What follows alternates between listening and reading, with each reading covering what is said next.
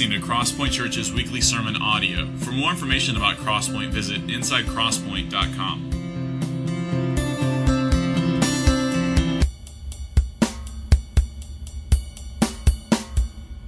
Before we jump in, I just want to tell you, if you're going to be following along in your Bibles, I'm going to be primarily in Luke 18 through 22, chapters 18, verse 22. I'll jump around a little bit, but that's basically where I'm going to be for the most part. And as I was thinking about this morning and kind of just talking and praying and asking the Lord, okay, I've got one Sunday, Lord, what is it that you would have for me to unpack? It kind of just hit me. One of the very obvious things, and that is that in a very real way, Reynold would probably ask me to fudge this number higher, but we're probably only going to be in this place about 9 more times. He would probably ask me to say 16 just to cover our bases. So if I'm wrong in that, don't get upset at me. But in a very real way, we're only going to be here for a handful more times. And then I was also thinking about it, that's going to be a pretty dramatic change in our church. But within the past week and a half, we've had a couple from our church get married.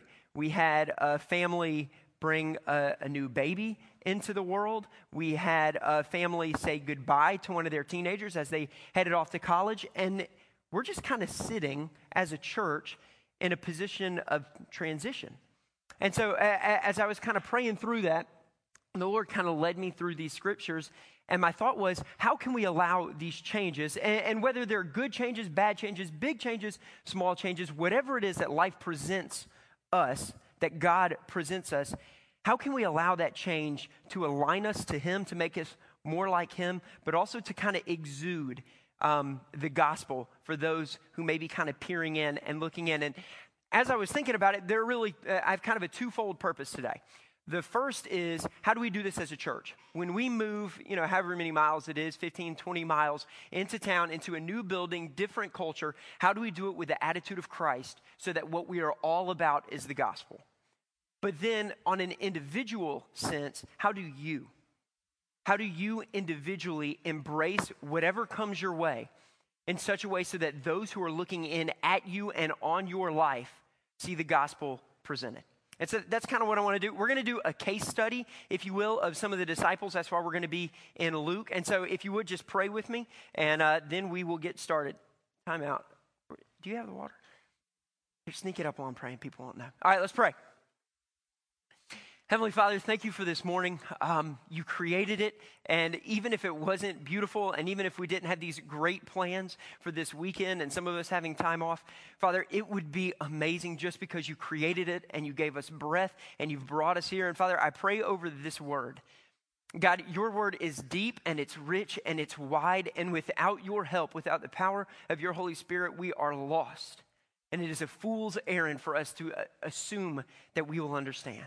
And so, Father, would you partner with us today? Would you show us your truth? I pray over myself that my words would not lead astray, that I wouldn't go to the left nor to the right, but that I would follow your perfect, predefined will for this morning. So help us as we open up your word. And it's in Christ's name we pray. Amen. Amen. Okay, so let me give you the backdrop as we're getting to those chapters in Luke. Hang on. It's 28 to 30 AD, which means Jesus is 28 to 30 years old, obviously. And the disciples have been with him and following him for a handful of years. Now, the stories of Jesus precede their time with him. So they've heard the story of him showing up in the church at 12 years old and confounding the wisdom of the scholars. They've heard that. They've walked with him. They've seen him heal the lame, the blind, the mute, bring people back from the dead. They've watched him walk on water and teleport them from one place to another. Not just Jesus, but them as well. Amazing story. If you're not familiar with it, John chapter 6, 16 through 21, mainly verse 21. Amazing stuff. So they've seen all this. And now they are, you know how it is, if you're hanging out with somebody who's amazing at something, whatever it is, you kind of start planning what your end game is going to look like. If you've attached, maybe a good example would be this. If you were to marry someone who was a phenomenal baseball player, okay? You may not say it, but you're kind of expecting, okay, we're going to be traveling a lot. He may get kind of famous. probably going to have a good bit of money. This is kind of what we're looking for. This is what we're planning. The disciples had the same thing. They weren't like, we're ready to marry Jesus, obviously, but they had attached their lives to his. They were basically saying, Jesus, wherever your cart goes, we're following. And they've seen him do all these miraculous, amazing things. And so they've started to come up with their own end game. And Luke chapter 19, that's where we're going to start. Luke chapter 19, verse 11. It should be popping up here, but if you want to follow along with me in your Bibles, that would be great. We get kind of a little inroad into what's going on in their mind, what's going on in their heart. Luke 19:11 tells us this. As they heard these things, he proceeded to tell a parable, because he was near to Jerusalem and because they supposed that the kingdom of God was to appear immediately. Now, had they been paying attention to Jesus, they would know that this was not the case, but they've been hanging out with this guy who did amazing, miraculous things. And it's not just that. It wasn't like he was some Chris Angel dude that like just pulled off crazy tricks. Like, he knew God. He claimed to be the Son of God. I mean, he had a juice card like nobody else's. And so their end game is, well, this is going to be awesome. He's going to become king. I'm like his right-hand man. This is going to bode well for me. We're going into Jerusalem. People are getting excited, kind of going a little bit crazy. This is going to go well. But had they listened to him just a little bit sooner, we realize that that's not necessarily what they're walking into. This idea of no more Roman rule. If you're not with us, you're against us. And I'm with Jesus. He's the man. He's going to become king, and either get in line and recognize he's number one and I'm kind of number two, or here's a heaping dose of God's wrath that you can enjoy. I mean, that's kind of the mentality that's running through their head right now. And so, but we go back and we realize, let's jump back to Luke 13, 18 through 21. Luke 13, 18 through 21. And Jesus has told a couple parables, basically telling them the opposite of that plan is true. Verse 18, he said, therefore, what's the kingdom of God like? And to what shall I compare it? It's like a grain of mustard seed that a man took and sowed in his garden. And it grew and became a tree, and the birds of the air made nests in its branches. Hey guys, I just want you to understand this. It's not going to be like high-speed internet where you're like, I want to get on the page and boom, it's there. It's going to be a lot more like this little bitty seed that we have to plant and we have to cultivate and we have to tend and we have to wait for it to grow. Now don't get me wrong, when it's done, it's going to be amazing. It's going to be majestic, but it's not going to happen like this. It's going to take time. But just in case you missed out on that one, guys, follow me again. And again, he said, verse 20, to what shall I compare the kingdom of God? It's like leaven that a woman took and hid in 3 measures of flour until it was all leavened. Guys, look, what we've got here is a good deal, but we've got to knead it. We've got to work it. We're in a culture that does not understand who I am. They don't get it, and it's going to take time. It's not going to happen immediately. But you see, they'd already come up with their own plan. They'd already determined this is how it's going to look, this is the end game, and I'm in a really good position for this. And so we continue on with them. Jumping back to Luke 19, we're going to be in verse 35. So they don't remember those things. And as it says, they're expecting it to come immediately. And it plays out. Verse 35, this is called the triumphal entry. Jesus is now, just as he said in verse 11, because he was near to Jerusalem. He recognizes he's going into a big place. People's expectations are high. So here's what happens. They bring him a colt to sit on, kind of a positional thing, also the fulfillment of a prophecy. And it says in verse 35, and they brought it to Jesus, and throwing their cloaks on the colt, they set Jesus on it. And as he rode along, they spread their cloaks on the road. And as he was drawing near, already on the way down the Mount of Olives, the whole multitude of his disciples began to rejoice and praise God with a loud voice for all the mighty works that they had seen, saying, "Blessed is the King who comes in the name of the Lord. Peace in heaven and glory in the highest." Okay, just put yourself in this picture for a minute. Jesus said, hey guys, it's going to be a slow deal, all right? I'm coming to become Savior right now. King's a little bit later, but they're pumped about it. They've already got it. They've seen him do these amazing things. He's coming to Jerusalem. He's on a donkey. People are going a little bit nuts. They're throwing their shirts down so that the donkey doesn't have to walk on the cobblestone or on the dirt. Jesus is being ushered in. People are singing. They're rejoicing. They're shouting. They're dancing. The disciples are probably hanging really close to Jesus because that's how you get on the Vivatron big screen when you're at the game. You just stay close to the guy who's in the middle of the action. And so I can imagine this playing out. They're coming down with Jesus, and Peter's like, Jesus, this is a great donkey. You picked a good one. All right, let's head on down. And they're walking, and people are kind of coming up and singing and rejoicing. And they get into the city, and they're like, hey, are you Peter? Yeah, I'm Peter. You hang out with Jesus, right? Yeah, I've been hanging out with him for like 3 years. We're real tight. He calls me kind of like his right-hand man, you know. And they're like, really? Yeah, like, okay, he does this kind of stuff all the time, but like not long ago, we were in the middle of a lake, teleported us 3.5 miles. No, yeah, like you see us coming down on the donkey? On the way down, he healed a blind dude. No, yeah, I mean, it's crazy. And so they're going crazy, and Peter's like, I should probably get back. He needs me. You know, like I go and get food for him, and, you know, I help him when people are sick. Kind of a big deal. But no, enjoy the festivities. I'll catch up with you later. And, you know, he goes back to hang out with you. This is a good day in their eyes to be a disciple. King's coming in, and they're the right-hand man. And we know this to be true because of what we read just a second later. But if they had the memory of a dozen goldfish, they would have been better off. Hours before this happened, in Luke 18:31, Jesus says this. And taking the 12 hours before, he said to them, see, we are going up to Jerusalem, and everything that is written about the Son of Man by the prophets will be accomplished.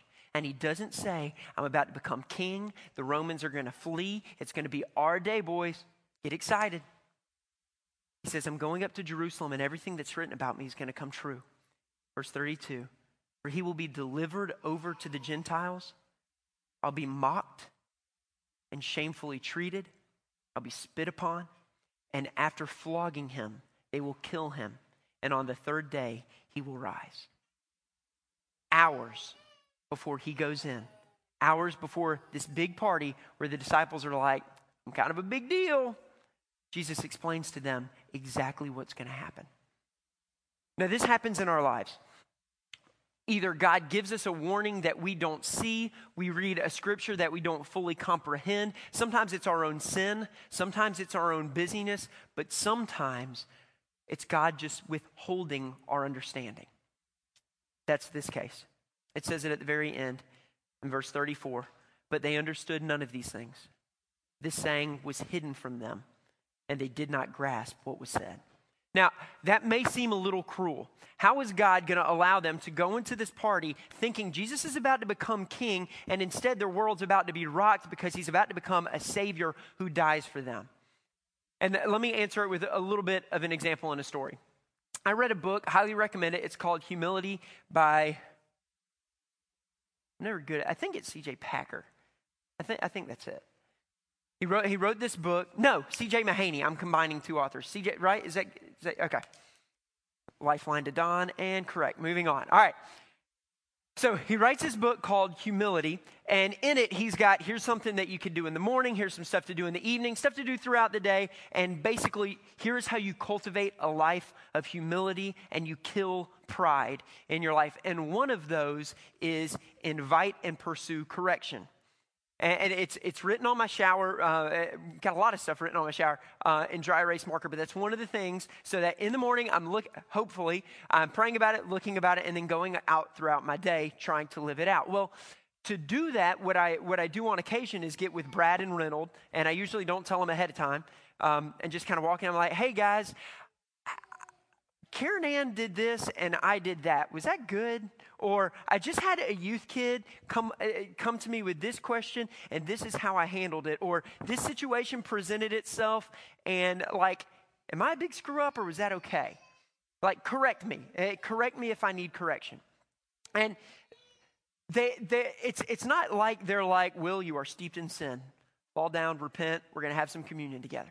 It's not usually that. It's usually more something along the lines of them just kind of smiling and me knowing in the back of their head what they're saying is, if you think it's tough with one kid, wait till number 2 makes it. You know? Or, if you think this is a difficult situation, wait till this one comes along in about 6 months. But they don't say that to me because it would wreck me. It would ruin me. Same thing's true.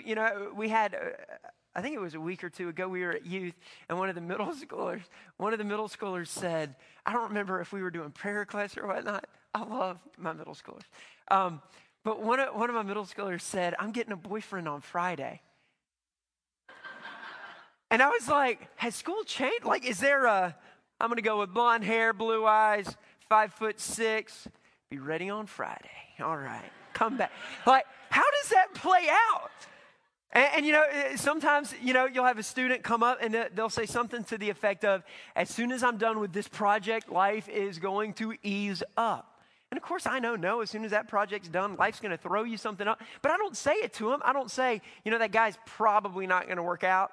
Like, it's probably going to break your heart. Like, I'll counsel them, but I'm not just going to, come down and be like, yeah, you think it's going to be great when the test's over. What you don't know is life's about to get even worse, okay? So enjoy that ride. You don't wreck them like that. And so I think that's kind of what God is doing right now with the disciples. He's holy. He's powerful. He can stand being outside of time and space and having all that. We can't do that. Sometimes I think we treat God like a GPS. We pick our destination, and if we've got any brains in our head, we don't spell it H-E-L. We skip the L and go H-E-A-V-E-N, heaven. Oh, that'll be a nice one. And we hit go, and then we're like, all right, let me add in some VIA points. I'm going to go with God, maybe I could get married, have some well-behaved kids. I'd like to be successful and maybe throw in a jet ski. Go. All right, let's have my turn by turn. But that's not how God works. We don't get turn-by-turn directions in life. That's part of faith. It's waiting on Him to unveil what's coming next. And to be fair, sometimes we do know what's coming our way. Sometimes we know that our child is about to leave and go to college for 4 years, and it's going to be tough. Sometimes we know that we need to end this relationship that we're in, and it's not going to be easy. But sometimes God withholds our understanding of what's coming next out of His love for us. And so let's jump back. Let's get back with the disciples. The disciples have their plan. They've got their God planning service, their GPS. It's mapped out. They know where they're going. They're with the King, Jesus. And so we find them in Luke 22. You got to love this. I don't know how Jesus put up with them for this long. I'm sure that I'm just as sinful as they are and just don't realize it. Luke 22, verse 24. Got to love this. So, you know their plan, what they're expecting. Jesus is going to be king. Verse 24, Luke 22. A dispute also arose among them as to which of them was to be regarded as the greatest. I imagine it like this. Mark's like, hey guys, glad you're all here. Disciples assemble. All right, glad you can make it, Jesus. So as we're kind of going forward with this, guys, just want to make sure we're on the same page. Jesus is going to be the main guy. All right, he's going to be the king. We're going to let him do all the leading. Anybody got a problem with that? Okay, good. My thinking is I'll go ahead and be prime minister. I'm going to be number 2. Peter, we're going to need a secretary of defense. We're thinking that's for you. We're going to need some diplomats, I know, for some of you guys. So that's my plan. What are you thinking? And then the other one's like, no, I'm going to be number 2 because of this. Don't you remember? I was the one who found the bread and the fish, fed 5,000. And so you kind of see them going through this. Jesus is going to be the man, but when it comes to us, who's going to be number 2? A dispute also arose among them as to which of them was to be regarded as the greatest. And he said to them, the kings of the Gentiles exercise lordship over them, and those in authority over them are called benefactors, but not so with you. Rather, let the greatest among you become as the youngest, and the leader as one who serves. For who is greater, The one who reclines at a table, in other words, the one who's sitting at the table, or the one who's serving them? Is it not the one who sits, who reclines at the table? But I am among you as the one who serves. Boys, don't you get it?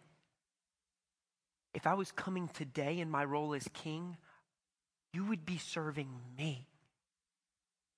I'm coming to serve you. You're missing it. Sure, you're checking off the mark, and yes, you're hanging out with me, and you're spending time with me, you're reading your Bibles, and you're praying, but you're missing the path.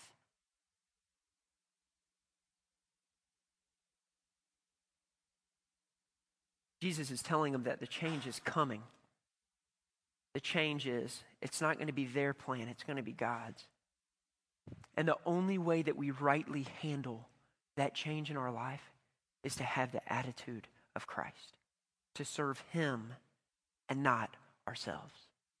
The way that we handle, the way that you as an individual handle it when you're going through something as difficult as a divorce, or you're watching a couple near you go through something like that, or the loss of a child. Karen and I had a close friend fairly recently lose a child. And it doesn't have to be something hard and dark and deep like that. Sometimes it can be just something as simple as your job's cutting back and you're not making what you used to. The only way that we rightly handle those situations, and even the good ones, like the ones you're excited about, like your kid getting old enough to ride a bicycle. The way that you handle that, not like freak out and put him in some like big bodysuit, is you have the attitude of Christ. And what was the attitude of Christ? Philippians chapter 2 tells us. I'm going to flip there now if y'all want to flip with me. I'm switching it up. I'm working out of the ESV, but I love the way the NIV puts this. So I'm going to be reading out of that for this. Philippians chapter 2, verse 5. Your attitude should be the same as that of Christ Jesus, who being in very nature God, did not consider equality with God something to be grasped, but made himself nothing, taking the very nature of a servant and being made in human likeness and being found in appearance as a man, he humbled himself and became obedient to death, even death on a cross. His attitude was one of putting God first, those around him second, and then hopefully not even having time for himself. That is what we are called to live as Christians. We give our energy, we give our time, we give our effort to serving our God and our Savior. And with what we have left, we turn around and we serve the people around us, hopefully expending ourselves so much that we have nothing left for ourselves. That is the way that Christ calls us to live. And we ought to know it when we sign up for it, when we read things like, carry your cross and follow me. He who loves his life will lose it, but he who lays down his life for me will find it.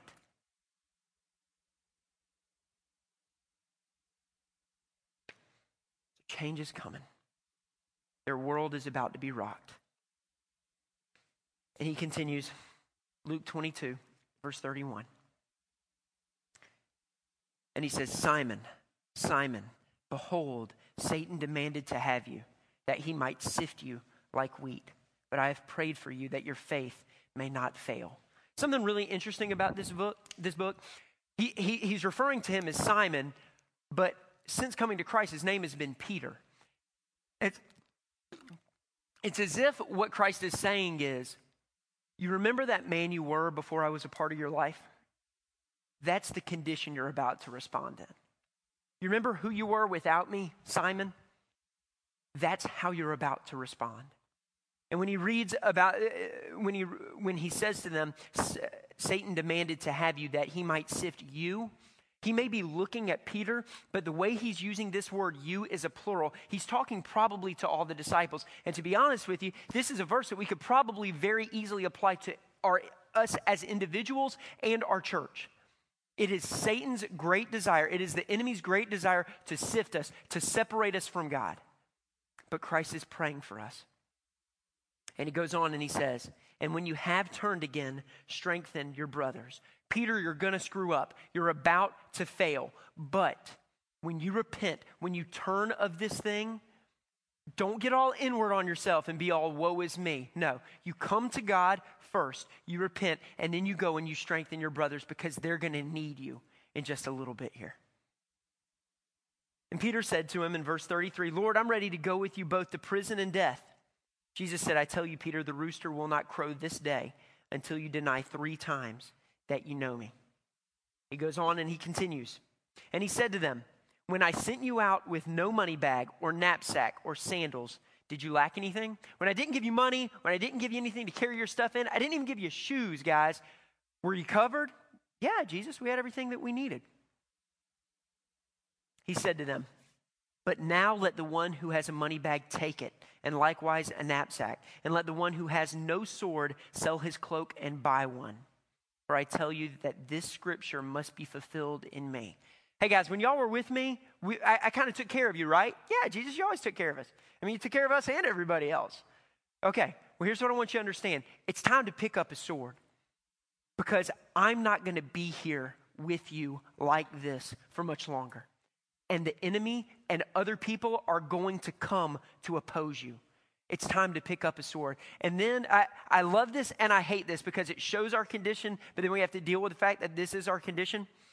For I tell you that this scripture, verse 37, must be fulfilled in me. And he was numbered with the transgressors.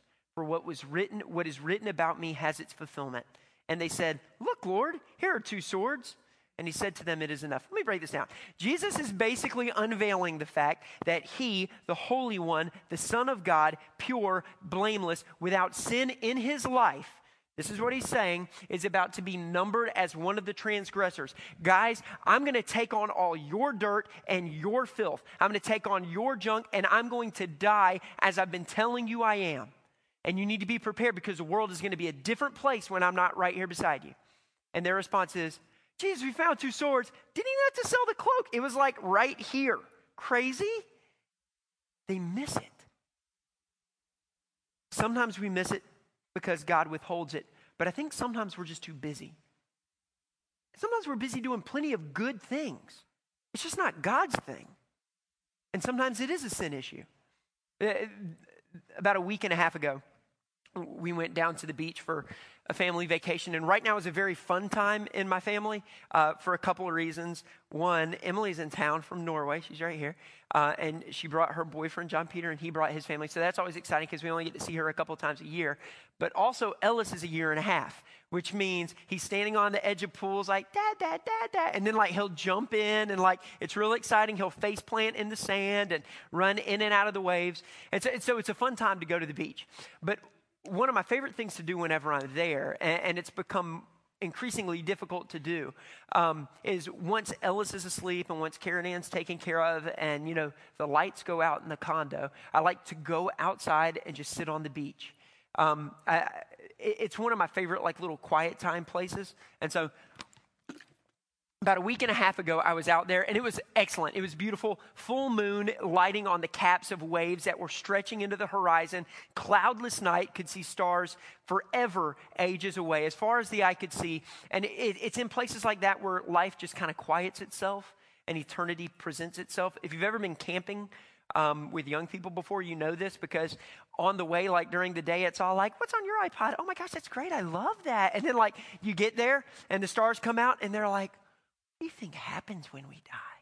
You know, it's like all of a sudden, like life has quieted and it's like, I wonder what marriage is like. Yeah, it's ridiculous.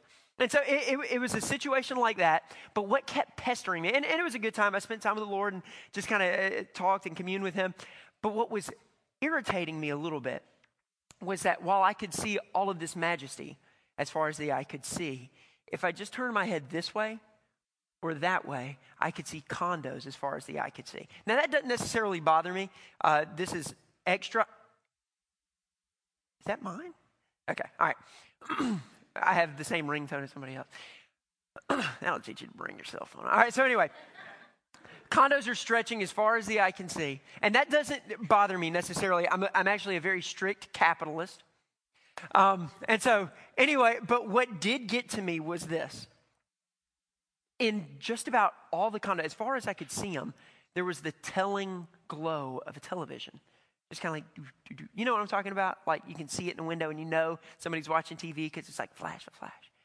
And don't get me wrong, I love watching movies at the beach. It's one of my favorite things to do there. And just the night before, that was me.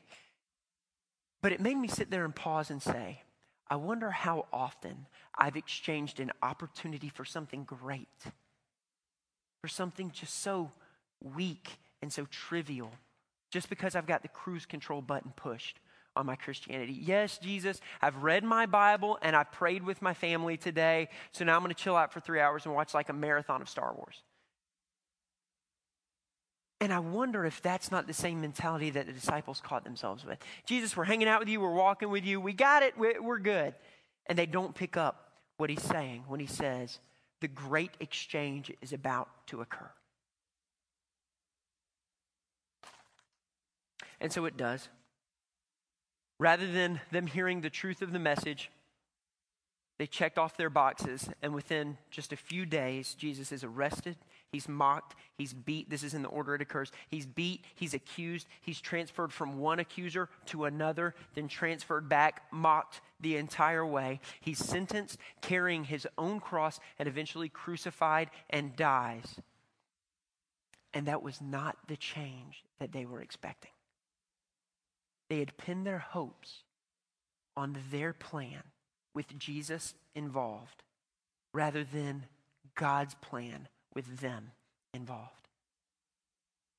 And when the things that we trust in fall, and understand this, I'm not saying they were trusting in Christ and Christ failed them. He did not fail them at all. They were trusting in their perspective of a plan that was never God's plan to begin with, and that fell. And for us, it might be something like our financial stability. It may be our job. It may be our marriage. For some of you, it may be this church. And at some point, all of that will fail you. I don't think that would bother Brad at all for me to tell you that if your hopes are pinned on Crosspoint to get you through all things, you will be failed. And I don't mean like we're going to accidentally put the wrong slide up for the worship. I'm talking about you're needing something or you're expecting something and the need just goes unmet for some reason because we, the pastors, the leadership, are broken people in a broken world clinging fast to the only thing that is whole, and sometimes we miss it. And so that happens to them. And maybe for you, it's when you realize that your plan and God's plan are two very, very different things for your life. And so what happens when this occurs? Well, we follow Mark and we follow Peter. Mark 14, 51 and 52, it's going to pop up here. Jesus is about to be arrested.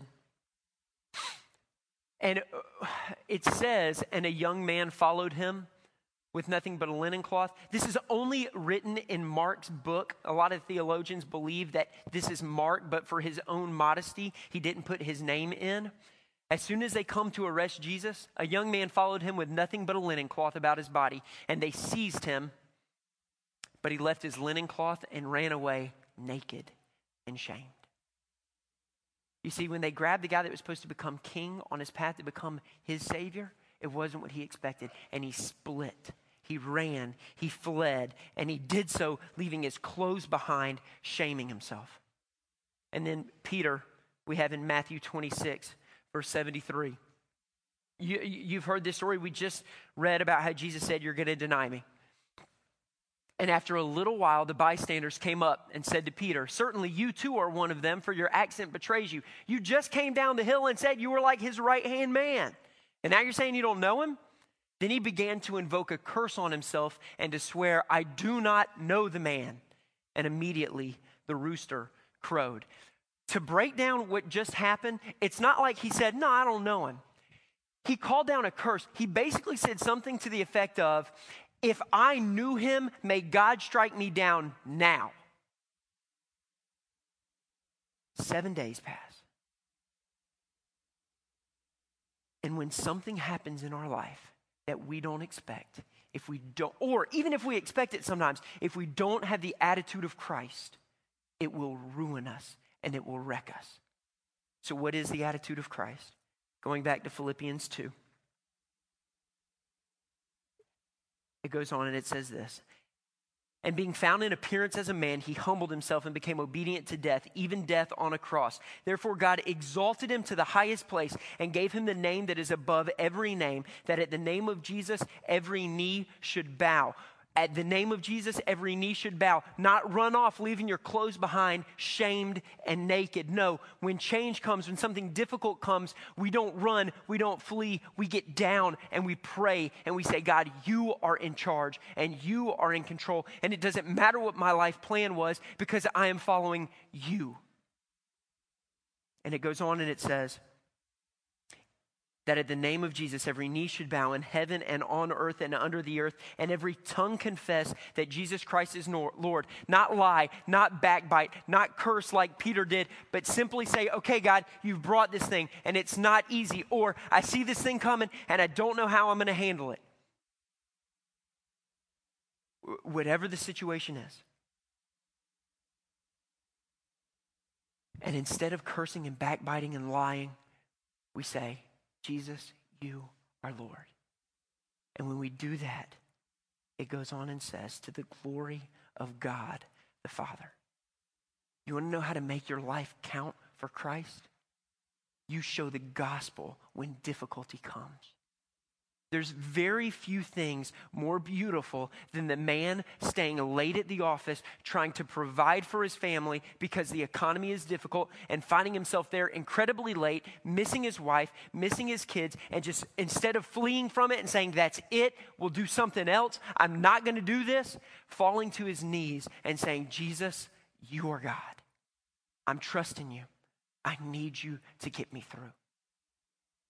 It's the young mom who wakes up at 3 a.m. for the 9th time to nurse and take care of their kid who won't go to sleep and is ready to pull out what's left of her hair. And instead of just saying, I can't believe you did this to me, husband, that's it, I'm done, I'm going and staying at my mom's house. Instead of saying that, it's simply her quietly whispering over her child, Jesus, you are in control. That is how we point to Christ. And that is what we must do as a church when we move. We're not moving to a different state. I mean, it's a handful of miles. But when we get there, it's going to be so easy to say, this place is nice and it's cool and we don't have to set up every time. We don't have to break down every time. This is great. Thank you, Jesus. Instead of saying, how can I expend myself? How can my attitude be the attitude of Christ? How can I serve this church? And in so doing, how can I serve the community? How can I attack a culture that says Jesus isn't good enough, he's not needed, and he's not necessary by pouring myself into this place? Because that is the attitude of Christ. So when it happens, do we fall or have faith? Do we flee or do we kneel? Do we lie and backbite and curse? Or do we just simply say, Jesus is Lord? Let's pray together.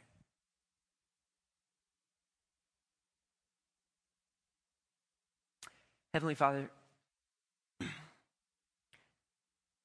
we were never guaranteed an easy walk when we signed up to do life with you. What we were guaranteed was indeed the opposite, that difficulty was going to come, that things that we didn't expect would present themselves, and that we were signing up for a more difficult life. But Father, I pray that in that we would find joy. I pray that our selfishness would be pushed to the wayside as the power of your Spirit overtakes our life. God, may we be a people who gladly walk through difficulty, seeing it as an opportunity to point to the cross so that those around us who don't know you will see through the example of our lives a faith and a hope that exists nowhere else on the planet. And in so doing, would you woo them to yourself? God, as we prepare to move from one building to another, I pray, Father, that it wouldn't be for comfort and it wouldn't be for ease, but that it would be that we would have more of an opportunity to expend our energy, our time, our effort, our resource, to pour it out into a culture that very, very much needs you. And may you receive glory as we take on the attitude of Christ. And it's in your name we pray. Amen.